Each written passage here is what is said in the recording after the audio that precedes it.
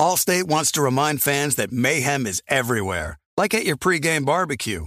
While you prep your meats, that grease trap you forgot to empty is prepping to smoke your porch, garage, and the car inside. And without the right home and auto insurance coverage, the cost to repair this could eat up your savings. So bundle home and auto with Allstate to save and get protected from mayhem like this. Bundled savings vary and are not available in every state. Coverage is subject to policy terms and conditions.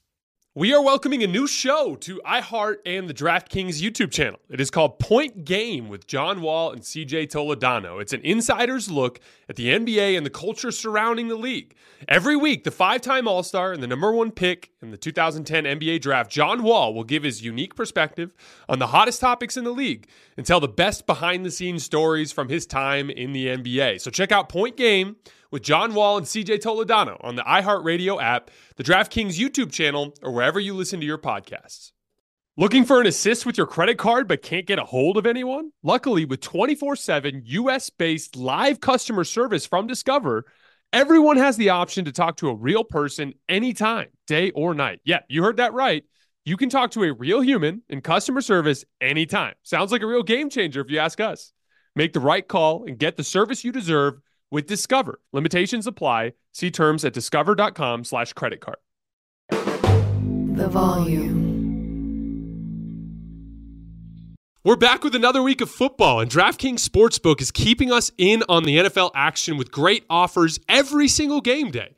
New customers can bet $5 and get $200 instantly in bonus bets. Throw $5 down on any of this week's epic matchups and walk away an instant winner. And DraftKings isn't stopping there. All customers can take advantage of 2 new offers every single game day this September.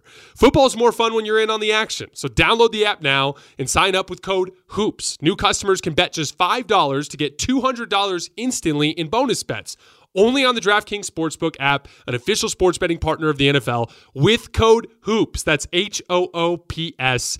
The crown is yours. Gambling problem? Call 1-800-GAMBLER or visit www.1800gambler.net. In New York, call 877-8-HOPE-NY or text HOPE-NY to 467-369. In Connecticut, help is available for problem gambling. Call 888-789-7777 or visit ccpg.org. Please play responsibly on behalf of Boot Hill Casino and Resort in Kansas. Licensee partner Golden Nugget Lake Charles in Louisiana. 21 plus, age varies by jurisdiction. Void in Ontario. See sportsbook.draftkings.com/football. Terms for eligibility. Terms and responsible gambling resources. Bonus bets expire 7 days after issuance. Eligibility and deposit restrictions apply.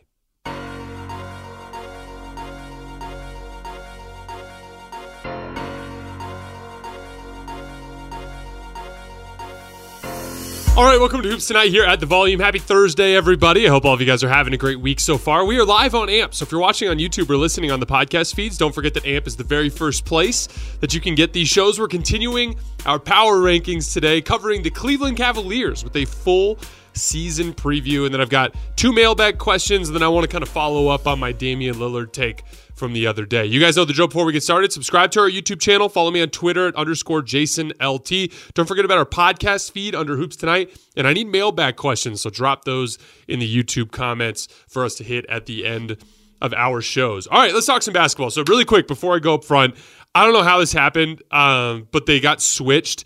I had the Knicks at 14 and the Cavs at 13. That should be reversed. I intended for the Knicks to be above the Cavs. So consider the Cavs at 14th on my list and consider the Knicks at 13. But I could care less about the order for all intents and purposes. I'd rather just dive into the teams and talk about some basketball. So let's do that today. So obviously the Cavs had a lot of roster turnover this summer, specifically designed to address their biggest roster weakness, which was shooting. But I want to take a second to differentiate between what was the biggest weakness on paper or in process during the regular season versus why they lost to the Knicks. Because I think they're very different. And I think that if you move only to address that big picture flaw and weakness, you could overlook the real reason why they were losing. And those reasons are reasons that are not going to go away just because you brought in some guys that can knock down some threes. Because here's the thing, shooting is definitely their biggest weakness in the big picture, but that's not why they lost to the Knicks. In fact, they made 37% of their catch and shoot threes in that series. That's perfectly fine.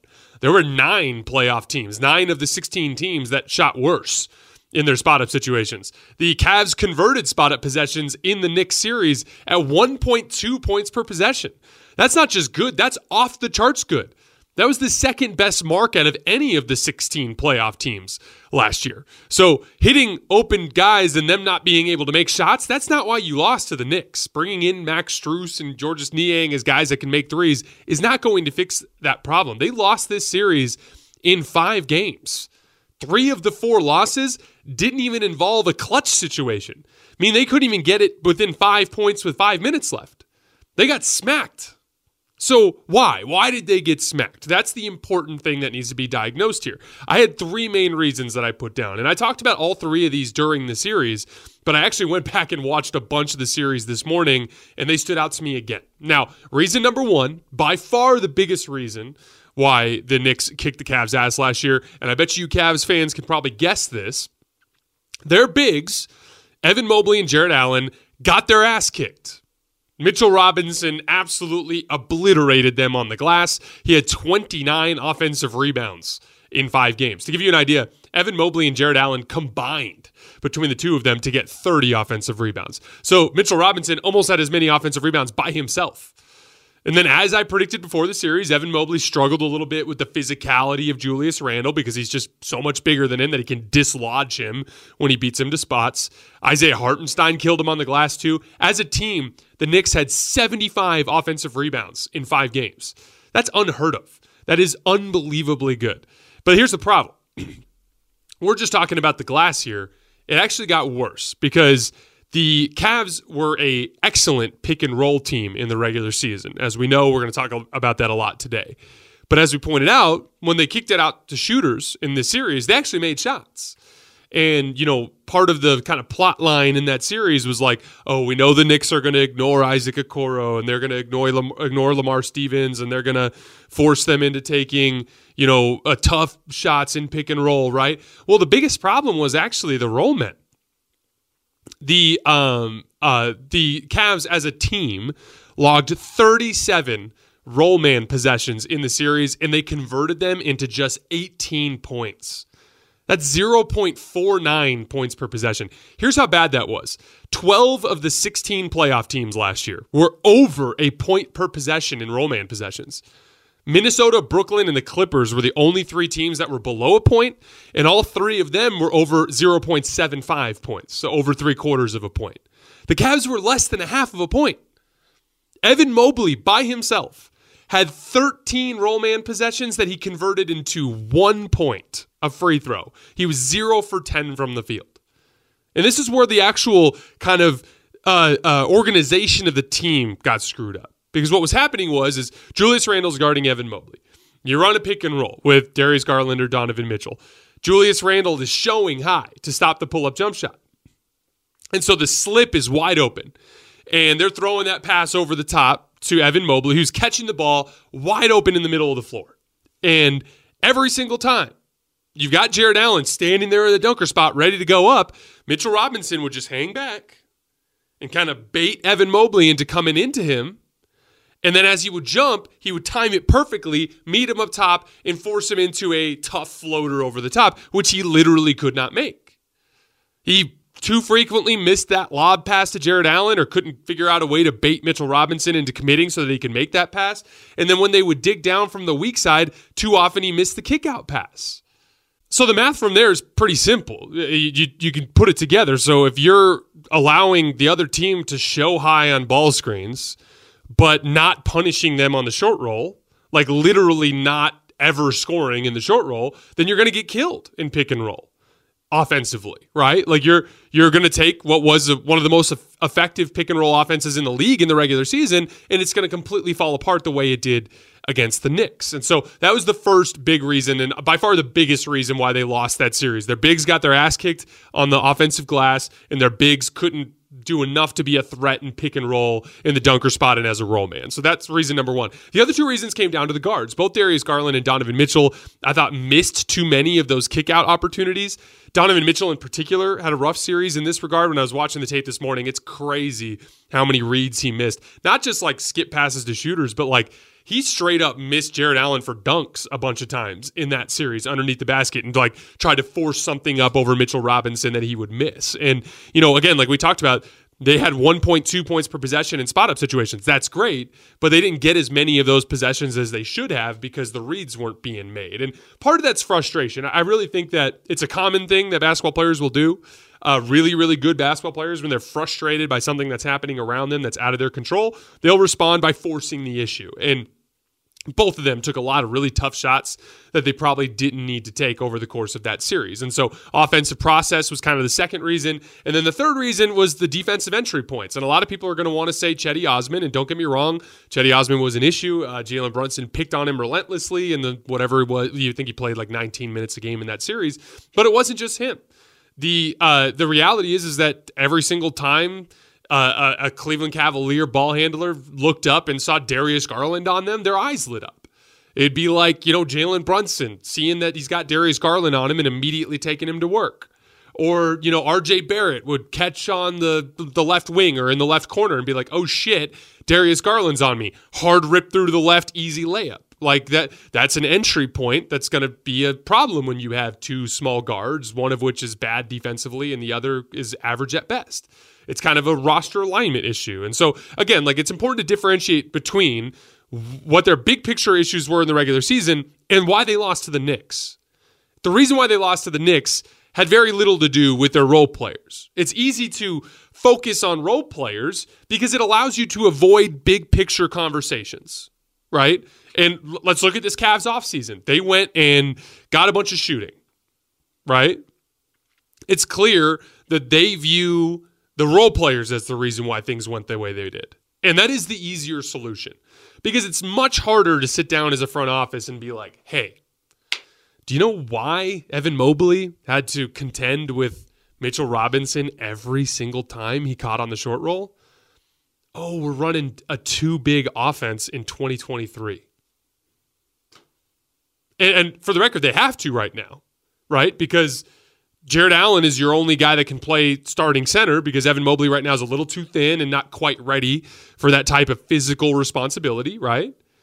And Evan Mobley is a limited offensive player at this point. Let's just put it straight up. So for the record, Evan Mobley was the very worst spot-up player in the entire NBA last year. There were 182 players who attempted at least 150 spot-up possessions last year. Evan Mobley scored 0.61 points per possession in those situations, which was dead last in that group. So at a low volume limit, 150 reps, almost half the league had that many, 182 players. He was dead last. So you can't put him in the corner and have Jared Allen run screens because you don't have to guard him out there. And so as a result, you have to run this janky system or Evan Mobley setting the ball screens and he rolls hard to the rim and Jared Allen is waiting in the dunker spot and you hope Evan Mobley can make plays. Here's the problem. In the regular season, that works pretty well, but you run into a good playoff defense. And here's the thing. The Knicks were not even that good of a defense. I think they were 19th in defensive rating last year. Now it's about matchups because the Cavs are typically not a good spot-up team, even though they were in that series. And so Tom Thibodeau was allowed to and able to kind of pack the paint in a certain way. And yeah, maybe there's a matchup they could have caught somewhere along the way where they would have fared better in pick and roll. But I would argue if your intention is to get out of the Eastern Conference and have a chance to win the championship, you're not ever going to do that when you've got two guys on the floor that are non-threats offensively. And I'm a huge believer in Evan Mobley in the long run. I'm not trying to sit here and be super critical of Evan Mobley. He just finished his second season as a pro. But like now you're starting to see some of the imbalances, right? Because you have this system built around two small guards and two bigs. That's another big picture question that you'd have to have. Are you going to sit down in the front office and be like, is it a good idea to have our two best shot creators, the two guys we lean on most offensively that we have to play together a lot, be two small guards, one of which is a bad defender and the other is average at best and most of the time bad? Like that's a tough conversation. Because how do those conversations end? Those conversations end with, like, if we give Evan Mobley the center position, we're not going to be as good for a while, as Evan Mobley learns how to play center in the NBA and has to bulk up, right? If we address the guard issue, then that means we have to trade one of them. And, like, that's a tough conversation to have. And so what ends up happening is instead it's like, hey, well, let's blame the role players. Let's blame Chetty Osman and Isaac Okoro, right? And so then you go out and you get Max Strus and Georges Niang and you run it back. But what's going to end up happening is you're going to be in the exact same predicament this summer, or this coming summer, when you get to April, May, June, when you have the exact same roster imbalances. Like, ideally, in the modern NBA, you want to have your roster dispersed among the three core star archetypes, right? Like, you want some sort of shot-creating guard that can run pick and roll and pick defenses apart. You want some sort of, like, power playmaking forward. And then you want a defensive anchor at the center position. And then slotted between those three spots, you want versatile, like a versatile guard and a versatile forward that can defend and can shoot and play off the ball. That's ideally how you want to orient a team. The only teams that get away with not following that structure are teams that have all-time great offensive unicorns. Like, yeah, if you've got Steph Curry or Nikola Jokic, you might be able to get away with a little bit of a funky lineup, right? Like, Jokic is the first, the Denver Nuggets are the first team to win the title without a dominant defensive front court. Yeah, that's true. But they've got Nikola Jokic, potentially the best offensive player of all time when it's all said and done. Like, that's the potential he has. It's like, okay, the Warriors, they won with small ball. Yeah, you're right. But they've got Steph freaking Curry. And again, like, Donovan Mitchell and Darius Garland are really good players. They're not Steph Curry and they're not Nikola Jokic. And so when you run into roster imbalances and you don't have the superhuman offensive production that allows you to kind of, like, mitigate some of those issues, you're going to run into problems. You don't have, your best athletic forward is Evan Mobley, who right now is several seasons away from being ready offensively to be a perimeter player. And more than likely, in a perfect world, operates as like a Kevin Garnett-esque center for you, ideally, in the long run, right? So that means you need a forward. Who's your dynamic forward? You don't have one. So you're running two bigs and two small guards. And yeah, you can. JB Bickerstaff has done an amazing job getting these dudes to play hard. We're going to talk about their defense in a little bit. They did a lot of things really well defensively last year. They were the best defense in the league. You can fake it in the regular season a certain amount. That's been a big theme on this show. We just talked about it in the Knicks show yesterday. Like, yeah, you can get away with a lot in the regular season. How many times are we going to see a Cavs, a Kings, or a Memphis Grizzlies team win a shit ton of regular season games and then lose to a middle-of-the-pack veteran team? Like, we've seen this too many times. You can't be swayed by regular season results. Now, unless you have a different end game in mind. If your goal is to win 50 regular season games every year and just be interesting while you lose in the first or second round, then by all means, this is the way to go. But if that's the case, then, like, why did you trade for Donovan Mitchell then? Because he's on a different timeline. He's a little bit older, right? By the time Evan Mobley enters his prime, Donovan Mitchell could be 30 and not be the same athlete that he is now. So, like, that's where I struggle to understand, like, the kind of, like, big picture direction that this is going. The big picture discussions are we oriented properly? And the answer to that is probably no. But those conversations are really hard to have. for Kobe Altman in that front office. And so instead they target off-ball players, which they did. And so again, for the purpose of this preview, we're going to focus on what they are and what they're going to be. But I do think it's important to acknowledge that they did not lose because of their role players. They lost because the Mitchell, Garland, Allen, Mobley quad, whatever you want to call it, that foursome is misaligned on the same basketball team. You've got two dominant pick and roll players playing the hardest brand of pick and roll you can possibly play, which is the rim protector sitting right under the rim and doesn't even have to play drop coverage. Like that's just a really difficult way to play basketball. And they've signed up for this for the immediate future. All right, so quick little offseason recap. They lost Danny Green, Robin Lopez, Raul Neto, Chetty Osman, Lamar Stevens, and Dylan Windler. Again, lots of roster turnover this year. They added shooting. Again, they were 20th in the regular season in spot-up efficiency last year. It was a significant problem during the regular season. They went out and got several good shooters. Max Strus, he was a lights-out spot-up guy last year, 1.18 points per possession on 350 reps. Remember that 182 player spot up list that I said that Evan Mobley was dead last on? Max was 31st on that list, so much higher on that list. And if you trim it down to the high volume guys, there were 16 players in the league who got at least 350 spot up looks. Max was second on that list. So among the high volume spot up guys, there were 16 of them. He finished second. That's significant. And I think he's a really good fit defensively. He's 6'5", 215 pounds. He's got good size. He competes, and he'll help you with the dirty work.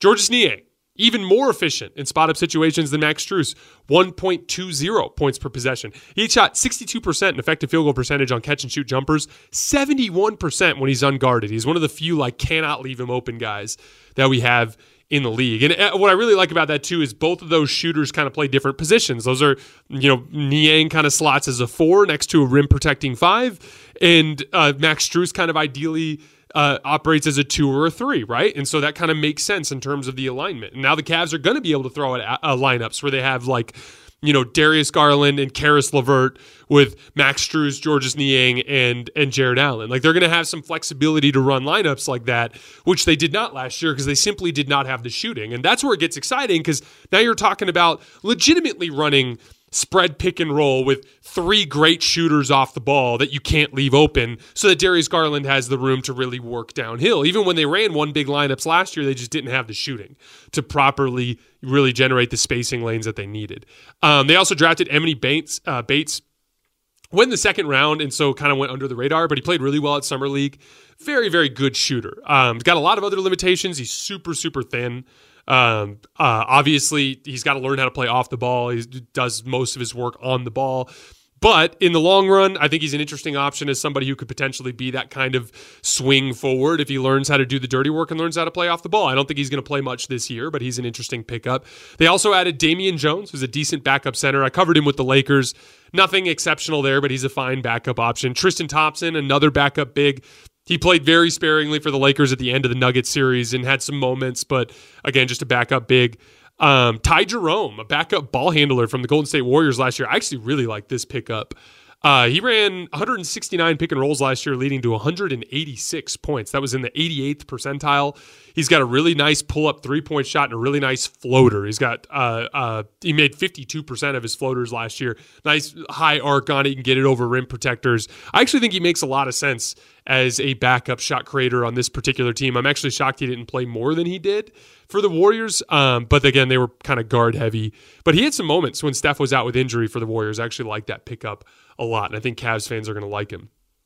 So again, if we picked the direction that they could go, which is fundamentally alter the structure of the team or fix the role player shooting issue, accepting that we chose to fix the role player shooting issue, they did a good job. They did a good job addressing that issue. I thought they picked up some good shooting at good value. I liked that summer for the Cavs from that standpoint. Depth chart. At guard, Darius Garland, Donovan Mitchell, Karis LeVert, and Ty Jerome. At forward, Evan Mobley, Max Strus. I'm kind of considering him forward here, although he could be technically considered a guard. Isaac Okoro, Georges Niang, Dean Wade, and Emily Bates. I actually think Emily Bates has a decent chance to make the opening day roster. We'll see. The bigs, Jared Allen, Damian Jones, and Tristan Thompson. And obviously Evan Mobley is capable of playing some backup big as well. On offense, this is a pick and roll team. The vast majority of Cavs offensive possessions will involve a ball screen. They ran 40 pick and rolls per game last year, which was the 6th most in the NBA. They scored 1.04 points per possession in a pick and roll last year, which was 7th most in the NBA. Now, you got to remember, that's with all of those misalignment issues that I was talking about, which is why I've been pushing so much for this, because just imagine a universe where Donovan Mitchell is able to run this many pick and rolls in true 4-out, 1-in spacing with a good roll man. Like, it could be really dynamic if that were to happen. The Cavs do a much better job than most teams at complicating their pick and roll. And remember, we talked about this yesterday, but complications are just like actions you run to get into a pick and roll or actions that you run during pick and roll to keep things busy, right? So it occupies defenders and makes the point of attack job harder. So they'll run like a dribble handoff flowing into a pick and roll, so like a pistol action, for instance. Again, making those two defensive guards either navigate a switch or fight through a screen before they flow into the pick and roll. They'll run Karis LeVert off of a couple of wide pin downs, like a double wide screen, and then he'll come up and then immediately flow into a pick and roll off of the second screener, right? Or Darius Garland's really good at like this give and go thing where he'll kind of dribble up the left side of the floor and Jared Allen or Evan Mobley will come up to set the screen, and instead of like dribbling into it, he'll like look over to the left and like throw a high post entry and then just sprint off like a dribble handoff. Then as soon as he gets a dribble handoff, he'll rip back to the left and Evan Mobley will reverse the screen and he'll come off towards the left side. Like, they do a nice job of making it so it's not just stagnant dribble the ball up the floor and run pick and roll type of offense. And I credit JB Bickerstaff for that. And I really think it's one of the biggest areas for opportunity in offense around the NBA is like, we've almost become a little bit too brute force, especially during the regular season, and I'd like to see more teams do that, but the Cavs do a really nice job. Donovan Mitchell was awesome in pick and roll last year, 1.10 points per possession. Remember our high-volume pick and roll list? There were 15 players in the league who ran at least 1,000. Donovan Mitchell came in 3rd on that list, so he was one of the best. Darius Garland was a level below that, 1.03 points per possession.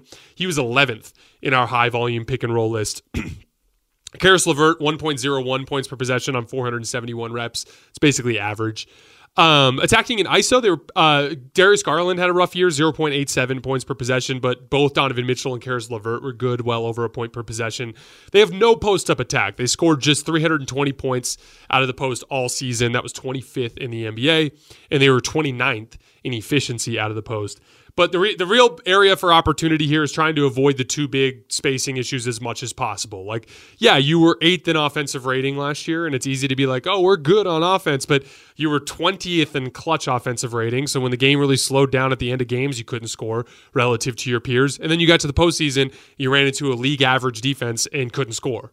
So I think it's important to identify that ceiling there that needs to be addressed. And I think a couple ways you can address it in the short term is just staggering Mobley and Allen more, like cutting Jared Allen's minutes a little bit and running more Evan Mobley at the 5. I think Georges Niang slots really nicely as a 4 next to him. And so you could find more opportunities for one big lineups to make things easier. Or, here's the thing, like, you can pay the price with some regular season struggles by giving Mobley more reps at the 5, knowing he's not going to do great at it.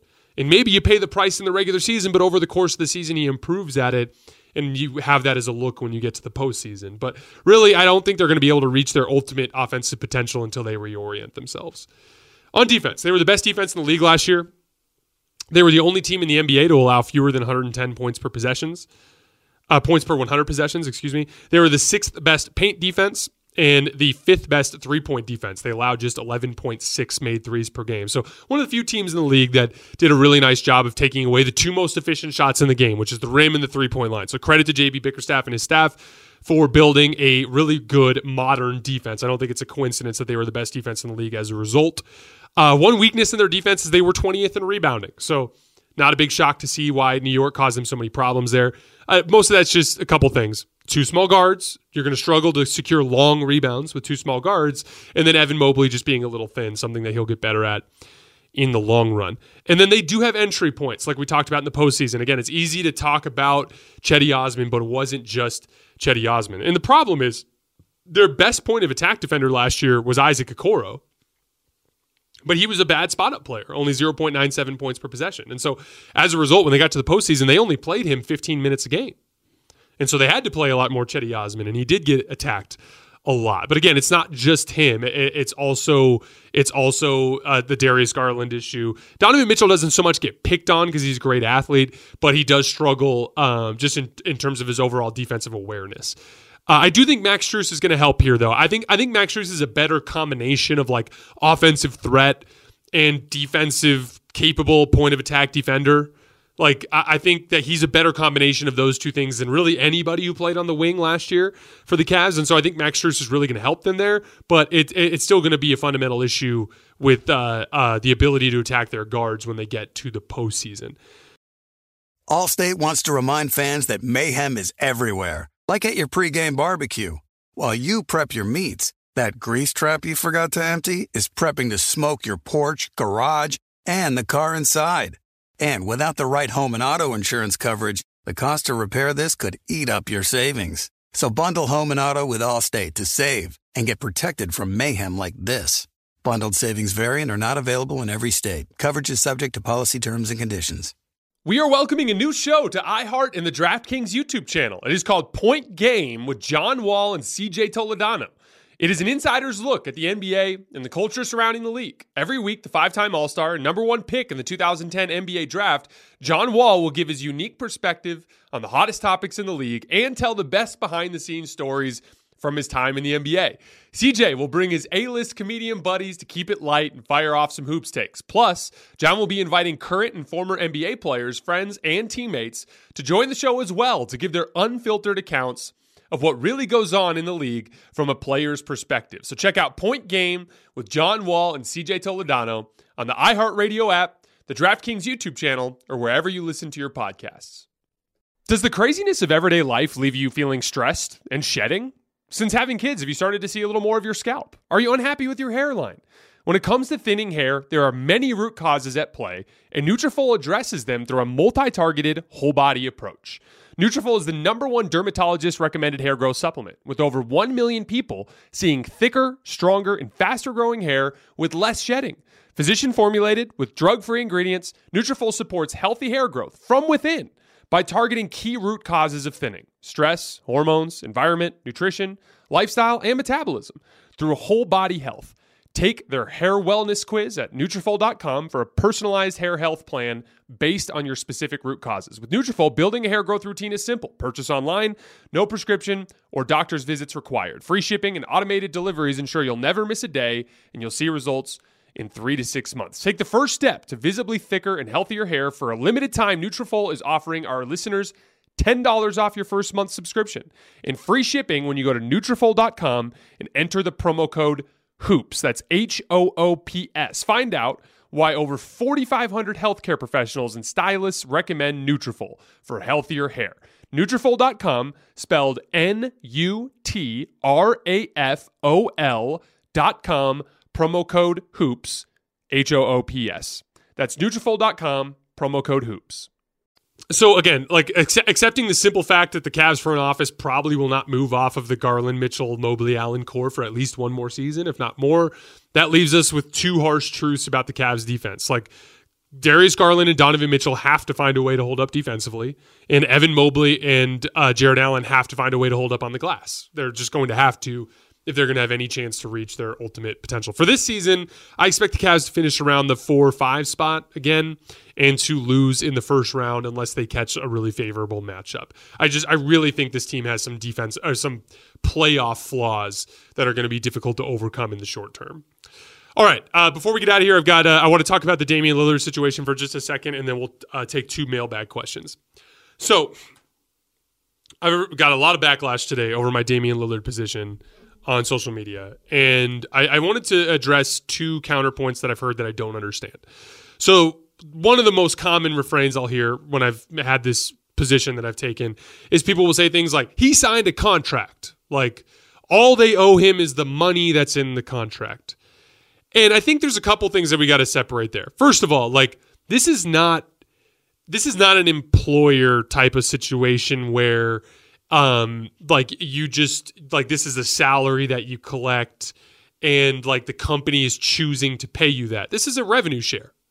The league generates a certain amount of revenue and the players get half of it. So like, I don't look at it as like Portland gave Dame money. Dame got his share of the revenue. Portland just happens to be the vehicle with which he's enjoying that revenue. I don't think Portland should get bonus points for paying Damian Lillard max contracts when all 30 NBA teams would pay him max contracts. Like, I don't understand that philosophy. Also, the second side of that is, like, people will say things like, he signed a contract. If he wanted to leave, why doesn't he just not sign the contract, become a free agent, and then go sign wherever he wants?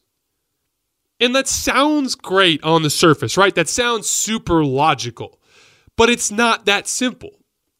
Because Dame wants to leave because he wants an opportunity to contend for a championship. How often does a championship team have max cap space? A team that can win a championship? Almost never. One of the few times it happened recently was in 2016, and it literally generated the greatest team ever assembled. Who were the teams with cap space this summer? The San Antonio Spurs and the Houston Rockets. So yeah, Dame should have gotten out of his contract so he can sign with one of the worst teams in the league? Cap space is not very valuable anymore because stars don't sign in free agency through that method. So as a result, if Dame wants to, at this phase in his career, go to Miami, this is the only way. If you are an NBA star and you want to go play for one of the 10 best teams in the league, the only way you can do it is sign a long-term deal with your team and request a trade. So again, it sounds great to be like, don't sign the deal. You could be a free agent. You signed up for this. You took away your own freedom. No. He just made a decision based on the way the league works. He wanted to go to Miami. His only way to get there was to stay with Portland and request a trade. Like, let's not, like, there are takes that I appreciate and I understand. But, like, that one I really struggle with. I don't get it. Like, every star that has changed teams over the last 5 years, it's been through trades. Like, that's just how it's done these days. I wish I had I mean, we can argue about the system all we want, but this is what the system is.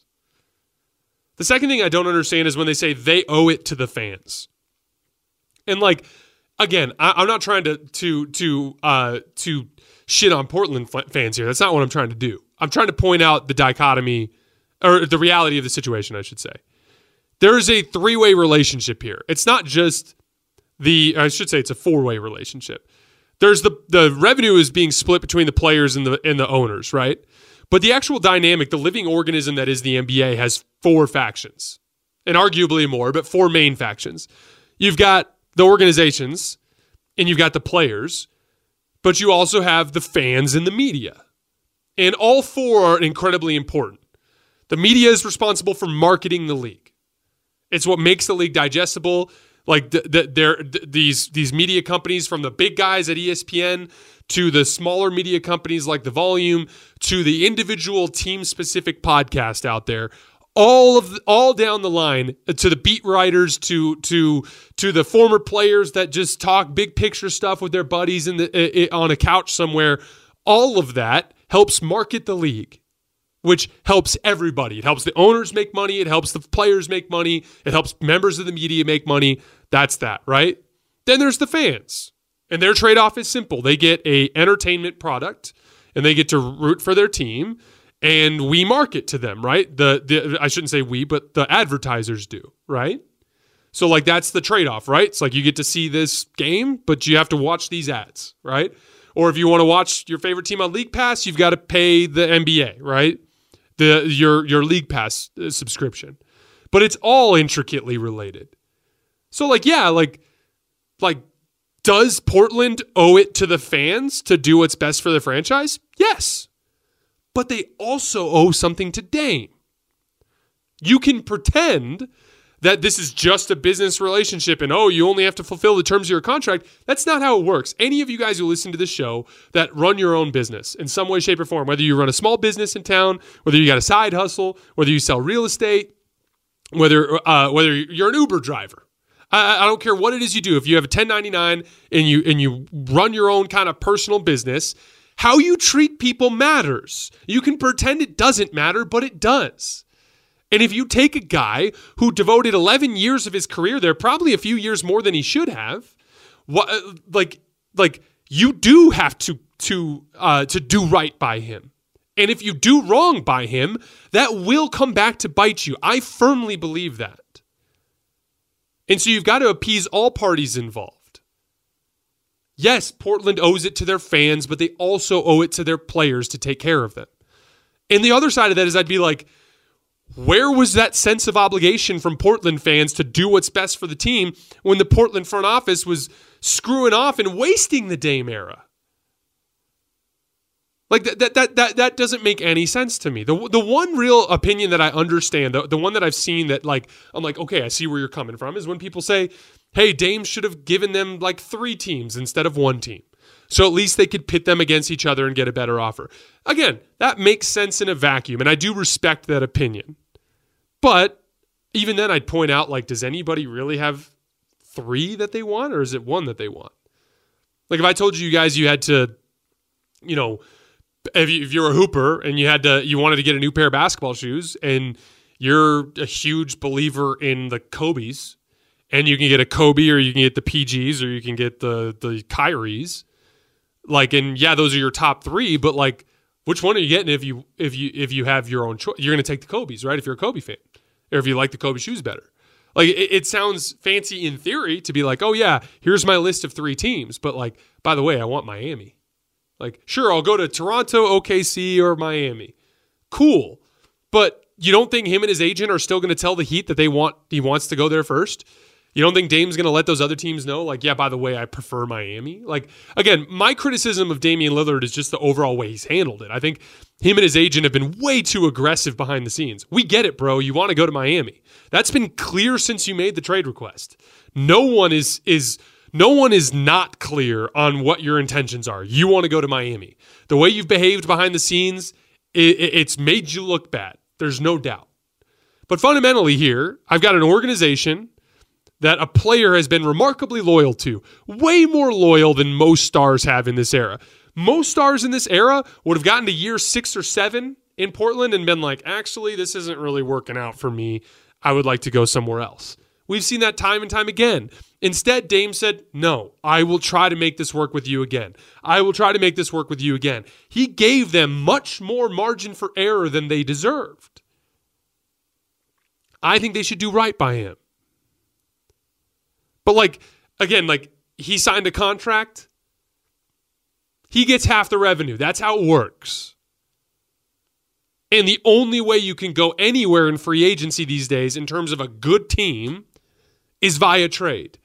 So saying that a player requesting a trade is dishonoring a contract is total bullshit. Because free agency is not free agency anymore. Free agency is I get to pick from one of maybe if I'm lucky in a good summer, a half dozen teams that have available cap space, and they probably all suck. So don't say he should have gone to free agency when free agency doesn't exist anymore. That's dishonest. I'm just ready for this to be over. Thankfully, I have the Heat pretty high on my list anyway, so we'll get to them, and hopefully by the time we get there, Dame's already there. Because you know what I want to do? I want to talk about basketball, and I want to get back to talking about how Damian Lillard with Bam Adebayo is a super interesting duo, and what Eric Spoelstra can do to bring the best out of him defensively, right? That's the kind of stuff that I want to talk about. But the saga needs to end, and it's dragging out because Portland's concerned with getting what's absolutely best for them instead of acknowledging the realities of their relationship with Damian Lillard over a decade. All right, 2 mailbag questions. First one is from Jacob. If the Suns' elite jump shooting continued and they somehow beat Denver, who would you have taken in a Suns-Lakers Western Conference Finals and why? The answer to this is pretty simple. Are we accepting that elite jump shooting continues into the next round? Because, yeah, if Devin Booker makes 70% of his pull-up jump shots, they're beating everybody, including the Lakers. But the reality is they do rely a lot on pull-up jump shooting. And they didn't have a single player that could actually physically hang with LeBron. And Anthony Davis has kicked DeAndre Ayton's ass all over the place forever, right? And so as I look at that, if they played like the Suns did for the most part, I think the Lakers win the series. But yeah, in the world where the Suns continue to shoot the lights out, I would have picked the Suns to win that series. Certainly would have been a lot closer. I certainly think the Suns would have had a very good chance to beat the Lakers, but I would have picked the Lakers. Last mailbag question. Been watching your podcast since the 2022 season and really enjoy the insight you bring. My question is, do you believe you could ever be a GM or a coach at the NBA level? And if not, what qualifications do you think one needs to get such a position? So first of all, it's in terms of qualifications, coaching is a really interesting thing because I remember when I first got done playing, I wanted to coach. And for the record, I love what I do right now. But the one thing that I would stop doing this for is to coach. And only in the NBA because I'm not interested in doing it at the college level because I don't want to recruit. But the main reason why is because I miss the locker room. I miss the camaraderie. I miss the team goal.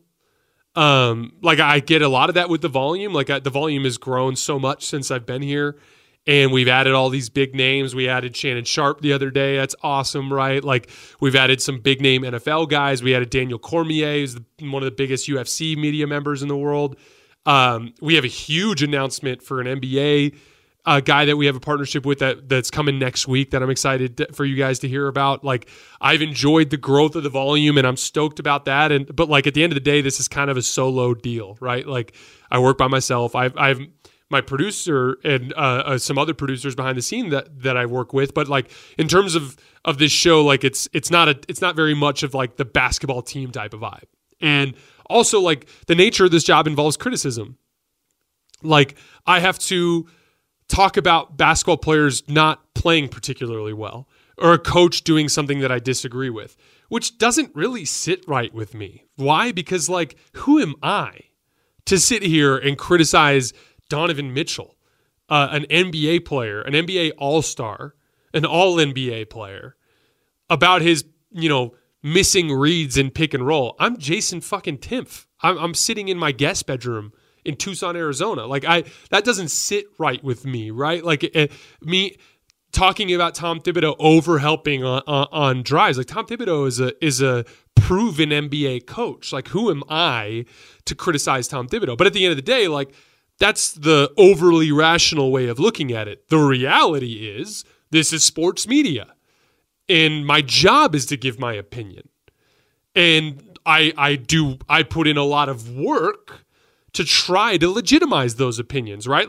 You guys know that I'd never say anything on the show unless I've seen overwhelming evidence that makes me feel that way about it, right? So that you got to separate the reality of what this job is versus what kind of sucks about being an amateur criticizing a professional, right? Draymond Green talks about this a lot with the idea of the new media. And it's an interesting idea, but if I ever get to interview an NBA player, which I'm sure it'll eventually happen, this will be one of the questions I ask. What's it like understanding that the media has a job to do, but being criticized by non-professionals? What's that like? Because I'm curious. Because I know if I was a player, I'd be like, who the fuck is this guy? You know what I mean? I would be that guy if I was playing in the NBA, right? So it's a super, super interesting dynamic. And that's one of the drawbacks of this job that I don't particularly like. And so what's beautiful about working for a team is it's camaraderie. It's part of that ultimate goal. It's weaponizing my competitiveness towards trying to get the Larry O'Brien trophy versus doing what I do now, which is try to produce a successful NBA show, right? And obviously I'd love to do that. Obviously that would be ideal. I would never have to be critical of another team or coach except for in private, in conversations, right? I wouldn't have to publicly come out and criticize a player or coach, right? So I certainly would like to do that. That would be the dream, right? I'd love to work for an NBA team, specifically in the coaching staff. I'm not as interested in potentially working in a front office, but I'd be lying if I said I wouldn't consider it. But the reality is there's a pathway there. There's a pathway to get to those jobs. And I remember when I got out of college, I wanted to coach. And when I looked into it, it was wait, I need to go be a graduate assistant at some school and just do a bunch of shitty work for some old dinosaur of a college basketball coach for 15 years just in hopes that maybe I'll get an assistant gig where I can handle recruiting for some dude forever before I finally maybe get some chance to maybe go coach at some mid-major somewhere. And then at that point, I'm already 48 years old. And like that path just didn't interest me. Basketball coaching is much less of a meritocracy from the standpoint of like grinding up through the ranks than actually playing the sport is. And in the NBA, it's kind of similar. It's like it's so many former players that are coaching in different positions, right? And like it's like, okay, or you can maybe work in a film room like Eric Spoelstra and grind away and maybe get that chance. And it's like, obviously I can't do that. I can't quit my job here at the Volume to go work a film room somewhere, right? So like the reality is like the only way it would work is if somebody just offered me a job, and that's not going to happen because I'm not qualified, so to speak. Obviously I take very much pride in my work. I hope you guys have seen that in this show, like how hard I work to make these to take these positions and to provide this analysis. And like I am obviously confident in my abilities. I believe that I know the game well, and I believe that I can offer something as a basketball mind. But like that's not something I can write on a resume. Like at the end of the day, like they're gonna take some dude who was a former player or an assistant at some other organization before they'd consider me, and I'm fine with that. And I'm at peace with that. And like if I do this for the rest of my life, I'd be thrilled. Like how fortunate am I to get to talk about the game of basketball every day? Like I was actually thinking about this. I was talking about it with my wife the other night, but like I had a really good day on Monday. I like played in my men's league on Sunday, and then I came home, and then I woke up on Monday morning and I trained my high school team, and then I came home and I did my video on, I think it was the Minnesota Timberwolves that day. And then like I did a really good basketball workout, like a really good weight session. And then I went and did a shooting workout. And I told my wife, I'm like, I feel so blessed that like I do basketball every day. Like every day in some form or fashion, I am around the game of basketball, and I feel very fortunate for that. And so like, I don't want to sit there and complain about my position. That's not what I'm doing. I love what I do. And if I do this forever, I will be thrilled. But at the end of the day, like I'd be lying to you if I said I wouldn't love the opportunity to be a part of a team in their journey to trying to win an NBA championship. I would love to do that one day. And who knows, maybe if I ever got to do that, maybe I'd still get to do this anyway, at least in some capacity. But very good question. And again, like I don't think that'll ever happen. And I think there are a lot of people that are more qualified than me that deserve it. And I'm at peace with that, but it is an interesting question. All right, guys, that is all I have for today. As always, I sincerely appreciate your support. We will be back tomorrow with number 12, and I will see you guys then and for some more mailbag questions as well.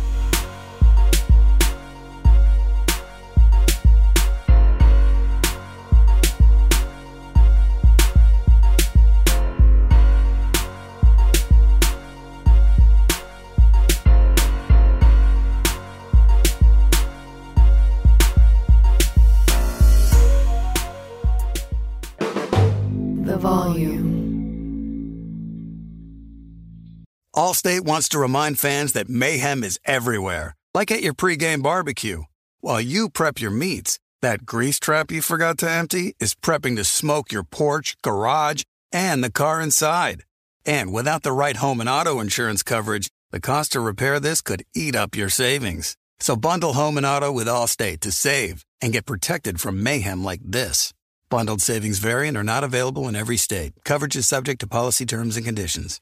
If a new house is on your wish list in the next 5 years, grow your savings faster and experience your dreams with an Ohio Homebuyer Plus account from Kemba Financial Credit Union. A savings account specifically designed to save for a new home, where you can earn 7% APY, a $500 matching bonus, and a $1,500 mortgage closing cost credit. Learn more at Kemba.org. Offer expires March 31st, 2025. APY equals annual percentage yield. Restrictions apply. NMLS 292230. Equal housing lender. Federally insured by NCUA. today. Good sleep should come naturally, and with the new Natural Hybrid mattress, it can. A collaboration between Lisa and West Elm, the Natural Hybrid is expertly crafted from natural latex, natural wool, and certified safe foams to elevate your sleep sanctuary and support a greener tomorrow. Plus, every purchase helps fuel Lisa's work with shelters and those in need. Don't put off a good night's sleep any longer. Get a Lisa mattress today for a sound sleep tonight. Visit lisa.com/iHeart. That's LEESA.com/iHeart.